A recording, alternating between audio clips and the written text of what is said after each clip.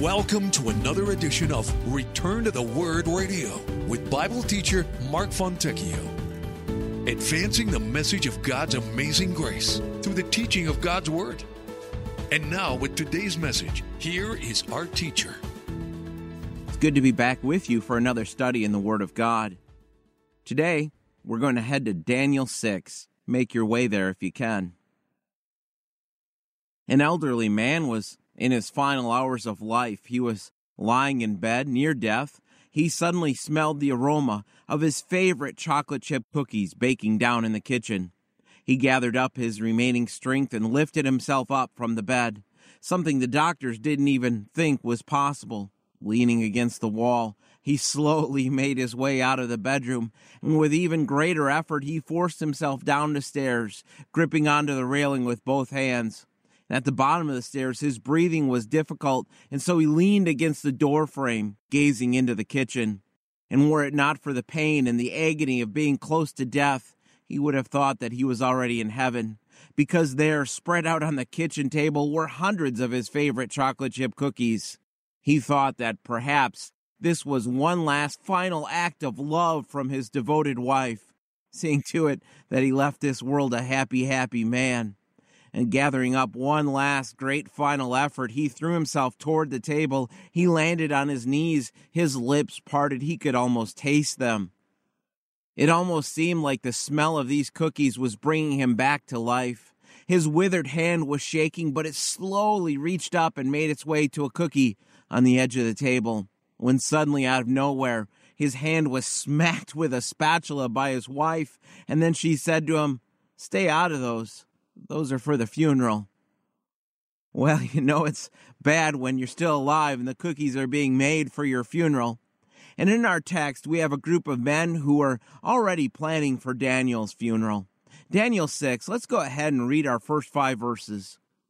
It pleased Darius to set over the kingdom 120 satraps, to be over the whole kingdom, and over these 3 governors, of whom Daniel was one, that the satraps might give account to them, so that the king would suffer no loss. Then this Daniel distinguished himself above the governors and satraps, because an excellent spirit was in him, and the king gave thought to setting him over the whole realm. So the governors and satraps sought to find some charge against Daniel concerning the kingdom, but they could find no charge or fault, because he was faithful, nor was there any error or fault found in him. Then these men said, "We shall not find any charge against this Daniel unless we find it against him concerning the law of his God." Flip back just a second to the very end of chapter 5. Take another look at verse 31 of chapter 5. Notice the text. And Darius the Mede received the kingdom, being about 62 years old. The Medes and the Persians had taken over Babylon. Darius takes over the Babylonian kingdom at the age of 62, and now we have ourselves a problem. History mentions no man by the name of Darius the Mede, so we don't know for sure who this man was. Let me just mention the theory that makes the most sense to me. I think he was a man that was simply appointed to rule over this newly conquered territory. Cyrus was the king over Medo-Persia, and Darius was probably appointed by Cyrus to rule over the old Babylonian Empire. Now, Darius takes over Babylon, and just like any other new leader coming into power, he sets up his administration. First, he set 120 satraps. They were the leaders over the provinces. Then above them were 3 governors. So what you had were 120 satraps who reported to the 3 governors, who in turn reported to Darius. Pretty simple setup. Verse 2 teaches us that Daniel was appointed as one of these 3 governors, who reported directly to our man Darius. Now Daniel at this point is now over 80 years old, and the text teaches us the reason that Darius set up these governors over the satraps so was that the king here referring to Darius, he appointed these leaders in order that he might not suffer loss. These men were to keep an eye on things, keep the taxes coming in, keep the people happy so there was no revolts against the government. Daniel was just the guy for the job. He'd been serving in Babylon now for over 60 years. And notice the wording in the second half of verse 3. And the king gave thought to setting him over the whole realm.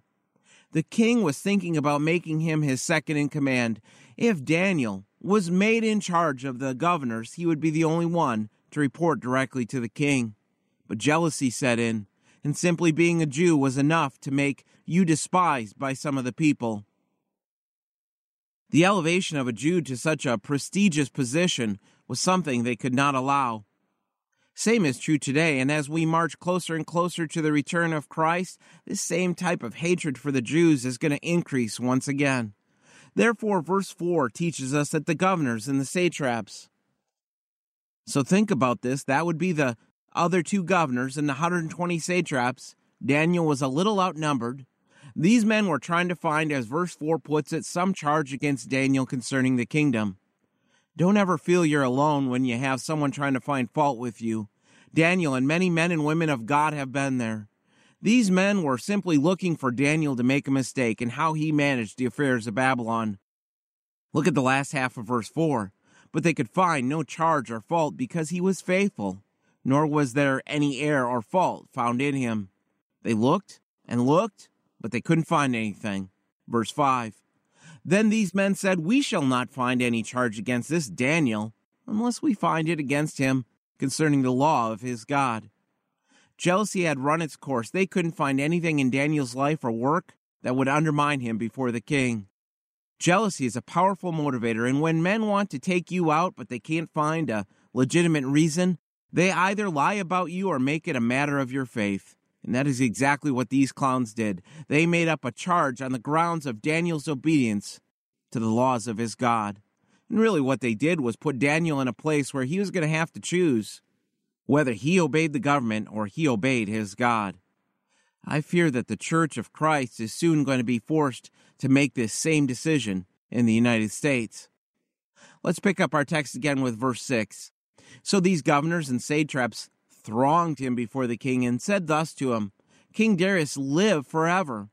All the governors of the kingdom, the administrators and satraps, the counselors and advisors, have consulted together to establish a royal statute and to make a firm decree that whoever petitions any god or man for 30 days, except you, O king, shall be cast into the den of lions.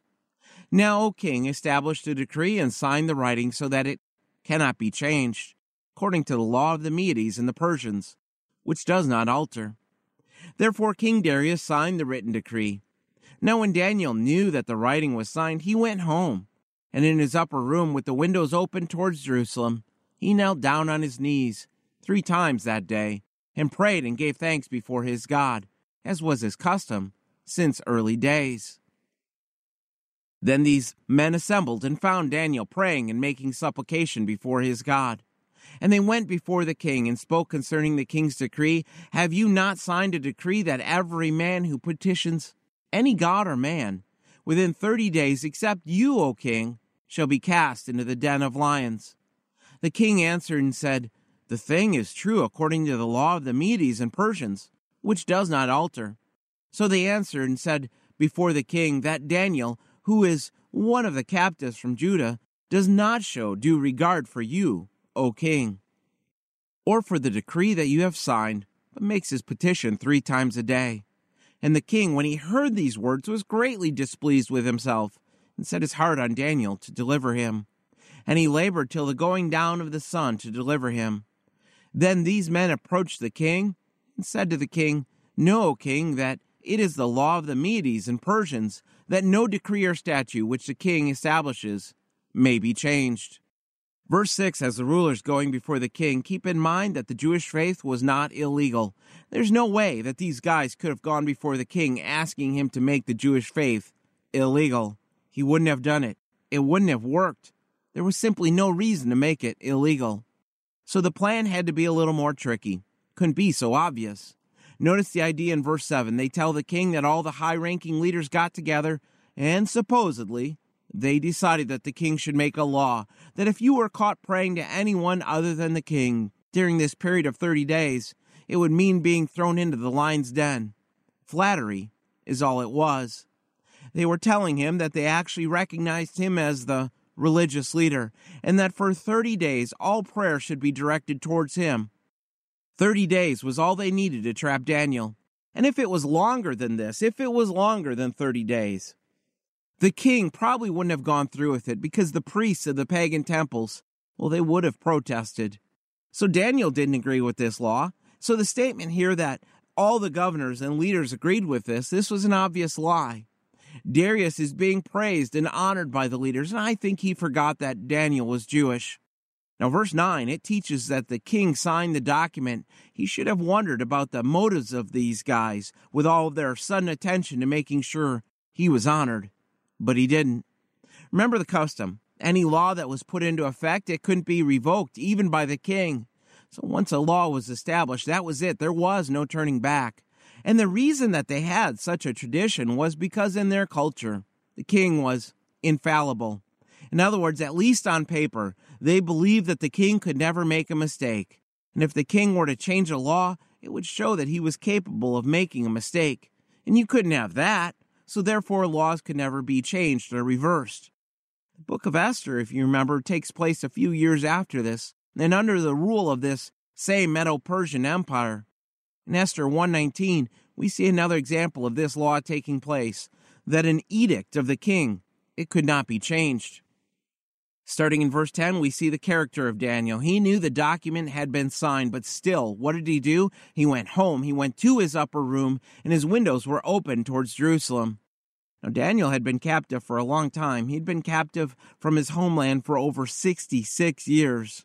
And even though the decree had been made law by the king, he continued to get down on his knees and pray and give thanks to God.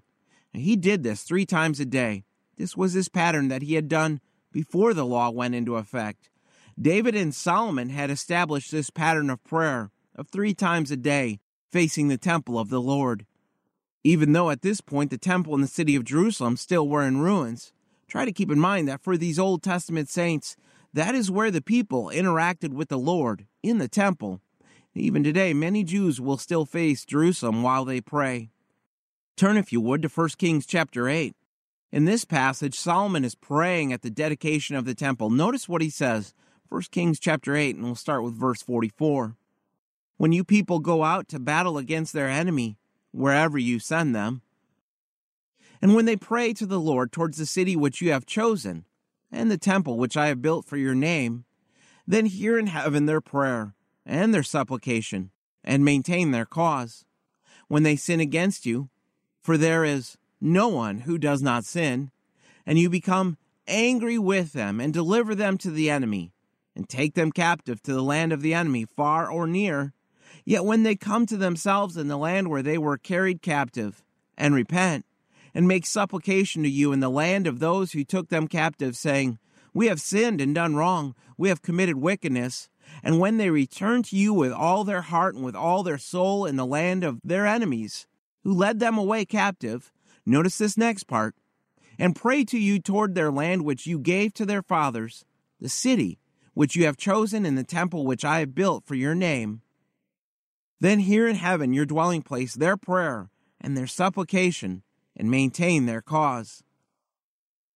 Solomon was praying that the people would continue to turn their hearts back to the Lord, that they would continue to fellowship with the Lord and give thanks to Him, that they would repent of their sins. But notice in this passage the teaching about praying to the Lord towards the city which God has chosen, praying towards Jerusalem and the temple. Jerusalem belongs to God. Jerusalem belongs to the Hebrew people, and one day it will be fully returned to them, because God chose this city long before the Muslim religion was invented. The Muslims actually took the idea of praying towards Mecca from the Jews praying towards Jerusalem. Back in Daniel now, keep in mind that the presence of God had departed the Jewish temple before the fall of Jerusalem. Ezekiel 11:23 mentions this. So why did Daniel still pray to Jerusalem? If the glory of God, the presence of God, had departed the temple, why should he still face it when he prayed? Well, Ezekiel 43 promises that the Lord will return there. Daniel knew this. And Daniel knew that according to Jeremiah 29:10, that one day the Lord would restore Jerusalem, which was about to take place. We'll talk about this in a little bit. Daniel knew about this law that was passed by Darius, but he continues on with his prayer 3 times a day on his knees. Apparently, Daniel's enemies knew when he had his time of prayer. The New Testament does teach us in Acts 1 and Mark 14 that the Jews would use their upper rooms as a place of prayer. This was common. For Daniel, this was his custom. He'd been doing it for years. This is what I love about his testimony. He didn't open the window and just do it for show, just because he thought he could make a point. You see some of that mindset in the United States, praying publicly, even though prayer life at home is found wanting. Daniel had been doing this for years. His enemies knew that he would stay faithful to God even if such a law was passed, because otherwise the trap never would have worked. When Daniel found out, he went home and prayed in his upper room. He didn't stop praying. He didn't close the windows or pray in another room out of sight, because this would have ruined his consistent testimony of his faith in God. Now, verse 11 teaches the men got together. We don't know the situation. We don't know how they spied on Daniel. Maybe they were outside. Maybe they were in the second story of a different building. Doesn't matter. The bottom line is that they were waiting for him to pray and break the law of the land. And then the wording indicates they rushed in, catching Daniel in the act. This causes them in verses 12 and 13 to go before the king and report back that Daniel had broken the law. Daniel wasn't praying to the king. He was praying to the God of the Jews. It's clear that the king was close to Daniel. He was going to make him second in command, but he couldn't change the law. Notice they pointed out in verse 13 that Daniel was a foreigner. Daniel was a captive from Judah. And in that culture, if you were from a foreign nation, it was expected that you would work harder to show your allegiance and devotion to both king and country. Look at the king's reaction in verse 14. And the king, when he heard these words, was greatly displeased with himself and set his heart on Daniel to deliver him. And he labored till the going down of the sun to deliver him. I like that the king was mad at himself for his mistake. It's so easy to blame others when you fail. The king continued to try to think of a way to not break the law, but to find a way out of having to throw Daniel into the lion's den. The reason that the king was so urgent was because their custom was to execute the person the same day that they were caught in a crime. So right up until sunset, the king tried to think of a way to get Daniel out of this. And look at verse 15. These other rulers, the ones that were trying to have Daniel killed, they reminded the king that he couldn't change the law. Nice guys. Let's read the rest of our text. Pick it up with verse 16. So the king gave the command, and they brought Daniel and cast him into the den of lions. But the king spoke, saying to Daniel, Your God, whom you serve continually, he will deliver you. Then a stone was brought and laid on the mouth of the den, and the king sealed it with his own signet ring, and with the signets of his lords, that the purpose concerning Daniel might not be changed. Now the king went to his palace and spent the night fasting, and no musicians were brought before him. Also his sleep went from him.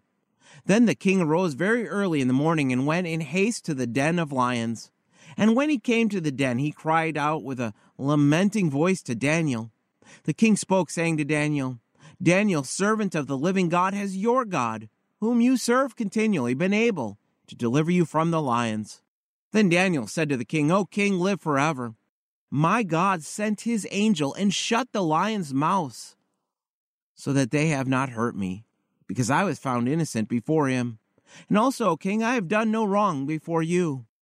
Now the king was exceedingly glad for him, and commanded that they should take Daniel up out of the den. So Daniel was taken up out of the den, and no injury whatever was found on him, because he believed in his God. And the king gave the command, and they brought those men who had accused Daniel, and they cast them into the den of the lions. Them, their children, and their wives, and the lions overpowered them, and broke all their bones in pieces, before they ever came to the bottom of the den. Then King Darius wrote, To all peoples, nations, and languages that dwell in all the earth, peace be multiplied to you. I make a decree that in every dominion of my kingdom, men must tremble and fear before the God of Daniel. For he is the living God and steadfast forever. His kingdom is the one which shall not be destroyed, and his dominion shall endure to the end. He delivers and rescues, and he works signs and wonders in heaven and on earth, who has delivered Daniel from the power of the lions. So this Daniel prospered in the reign of Darius and in the reign of Cyrus the Persian. The king was backed into a corner, and at this point the king had no other choice. He had to obey the law and have Daniel thrown in. So Daniel was thrown into this pit. Why a lion's pit? I mean, Nebuchadnezzar liked to burn people. Why did these people prefer using a lion's pit to kill people? To the Persians, fire was sacred, so to them it would have been an abomination to kill someone in a fire. So they had to come up with a different way of killing people. And this pit, it had a hole at the top where they could throw food in for the lions, or they could put people that were to be executed into the pit through this opening. And it had an entrance on the side where the lion would come in. Now Daniel was an old man at this point, but he's thrown into the pit. King regrets it, so he leans over to encourage Daniel, and he tells him in verse 16 that your God, whom you serve continually, he will deliver you.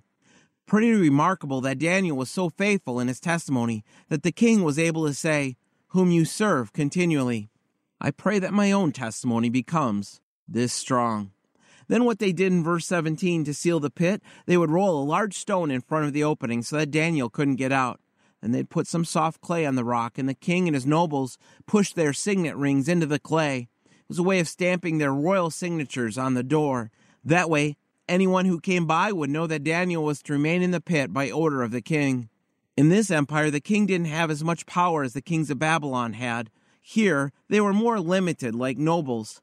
So the seals of the nobles indicated that the king had fulfilled the legal requirements of the law. But the seal of the king indicated that if the person, in this case Daniel, if he would somehow survive the lion's pit, which was completely unheard of, but if he survived, he would not be executed some other way. If he made it through the night, he was a free man. Verse 18 says that the king went off to his palace. He spent the night fasting, and his sleep fled from him. He was so worried about Daniel he couldn't sleep. The text tells us that no musicians were brought before him. Almost on a nightly basis, the king would have music and entertainment brought before him, but not this night. The king would feast, drink, and be entertained. But here the king wasn't even able to sleep. In verse 19, the king got up at the break of day. Notice the wording, he went in haste to the den of the lions. The king gets close to the den. The wording is powerful in verse 20. It says the king cried out with a lamenting voice. He must have thought that Daniel was dead. He must have thought that all he would have heard was the sound of lions. So the king shouts out to Daniel, Daniel, servant of the living God, has your God, whom you serve continually, been able to deliver you from the lions? Not just as the king crying out to see if Daniel was still alive, but he called Daniel servant of the living God. Quite a statement in a world that worshiped dead statues. Daniel's God was alive, and so was Daniel. But look, Darius was understanding the validity of faith in the Hebrew God, that Yahweh has the power to control circumstances and deliver those who trust in him. That's a lesson that we often need to be reminded of. It's not that God kept Daniel from facing difficult situations in life. It is simply that God could deliver him during those times. God did what the king could not do. He kept Daniel alive. God had sent an angel, and the angel shut the lion's mouth. Lions plural. This wasn't one little nice kitty cat in the corner. Lions plural. It's notable to me that Daniel knew of the angel, meaning he must have seen the angel. The angel protected Daniel because, as it says in verse 22, Daniel was found innocent before God and the king, and because he had done no wrong. Again, Daniel made sure that God received all the credit for protecting him. It was Daniel's faithfulness to God that got him into trouble, and it was his faith in God that got him out of it. And certainly we see this referenced in Hebrews 11, in the Hall of Faith, that his faith stopped the mouth of lions. With verse 23, we learn that the king ordered them to get Daniel out of the pit, and no injury was found on him because he had trusted God. Notice then the judgment by the king and by God in verse 24. And the king gave the command, and they brought those men who had accused Daniel, and they cast them into the den of lions, them, their children, and their wives. And the lions overpowered them, and broke all their bones in pieces before they ever came to the bottom of the den. Not just the men that accused Daniel, but their families as well. They all got thrown in. This was the custom. It was considered to be the swift execution of justice, to have the entire families of the offender executed as well. Even though this was a pagan nation, there was a biblical principle for Israel. Deuteronomy 19 taught that a false witness was to bear the fate of what he intended to do to the other person. But even with that, the Mosaic Law, unlike the laws of the nations of their time, the Mosaic Law in Deuteronomy 24 taught that the family should not be put to death for the sins of the fathers. Now, the text doesn't tell us if it was just the ringleaders or if all the leaders and their families were put to death. But as soon as they were put in, they didn't even make it to the bottom of the pit. The lions overpowered them and crushed all their bones. In other words, they became lion food. Keep in mind that Darius is ruling over the old Babylonian kingdom, and he wrote to all the peoples, nations, and men of every language that were living within this territory. He made a decree that the people in his kingdom should fear and tremble before the God of Daniel. This meant that they should respect and worship the God of Daniel. We see Darius praising God in this public statement. And just like Nebuchadnezzar, it appears that Darius might have placed his faith for salvation in the God of the Jews. Once again, we see religious freedom was given to the Jews by this decree. We have a new government in control of the land. Daniel was once again put to the test, but another testimony to the people of the God of the Hebrews is sent out throughout the land. It was made known that the God of the Jews was to be feared and respected, and the Hebrew people could once again know that even though it was a dark and difficult time for them, God had not abandoned them.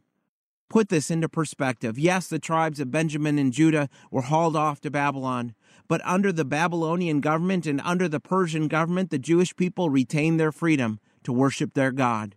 And we know from the book of Ezra that either right before this or in just a few months after this, the Jews were allowed to return to Judah, still under the control of the Medo-Persians, but the return to the land had begun. The rebuilding of the temple and the rebuilding of Jerusalem had begun, and the decree had been given that all the vessels of the Jewish temple, the things that were stolen by Nebuchadnezzar, used by Belshazzar at the feast in chapter 5, these things were given back to the Jews for the temple. If you read Ezra 6, you find out that the king even helped to pay for the rebuilding of the temple. And our text wraps up by telling us that Daniel prospered in the reign of Darius and in the reign of Cyrus the Persian.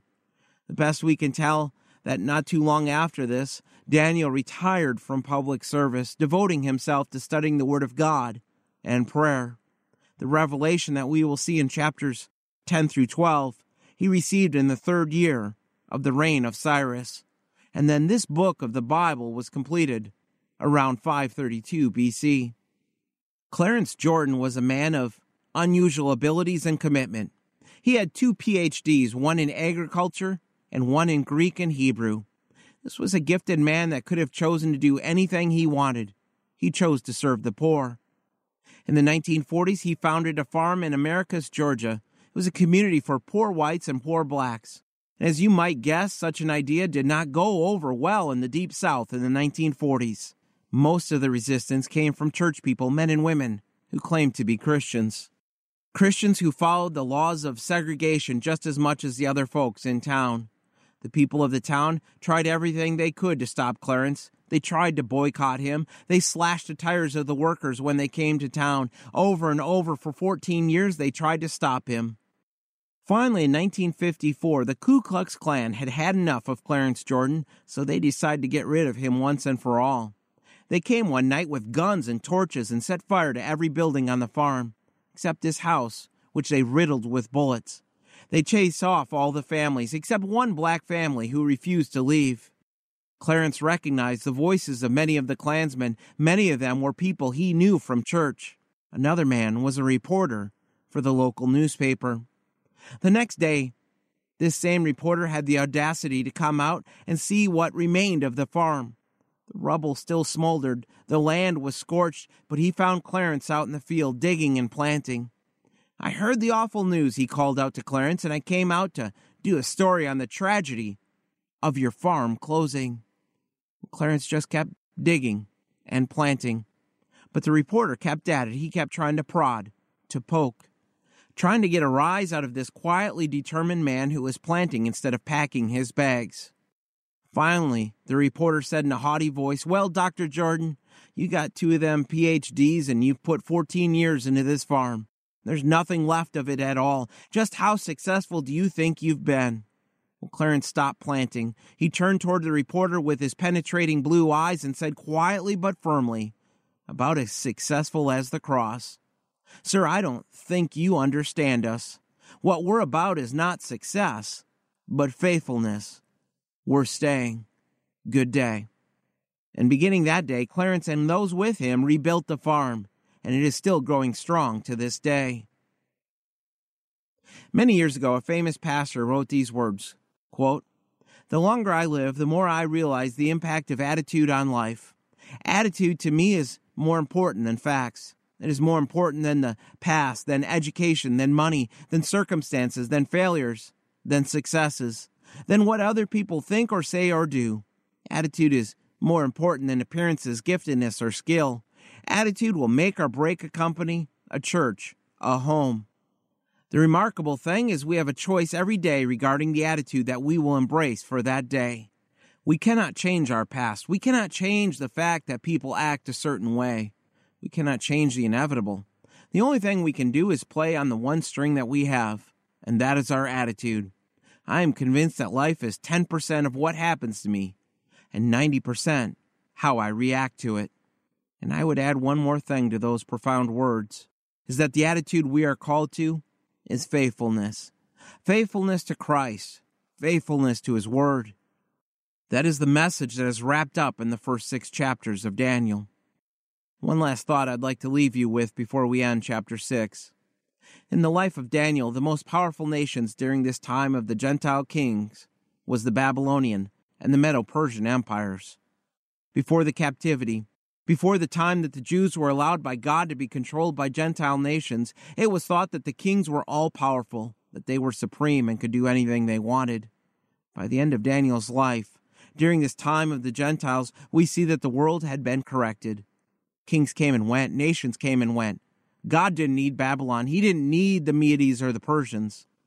And I think it's important for us to remember that one of the key lessons of the first 6 chapters of Daniel is that God rules over the affairs of mankind, no matter who is in charge on the earthly scene.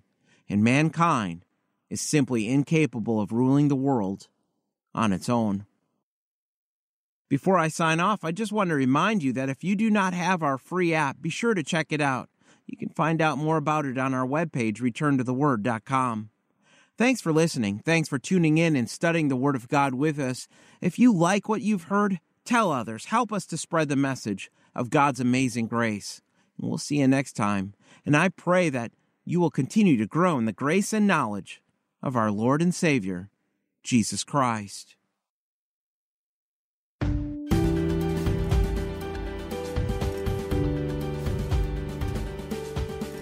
Return to the Word Ministries is committed to teaching the full counsel of God's Word and the gospel of Jesus Christ. For more about our ministry, please visit returntotheword.com. Return to the Word is a faith ministry. This means we freely distribute the teaching of the Word of God over the air and online. We do this without charge. If you feel led to support the ministry with a donation to help cover these costs, you may do so on our website, returntotheword.com, or by mailing a donation to Return to the Word, P.O. Box 879259, Wasilla, Alaska, 99687. Thanks for listening, and we pray that the Word of God will be a lamp unto your feet and a light unto your path. Join us next time for another edition of Return to the Word.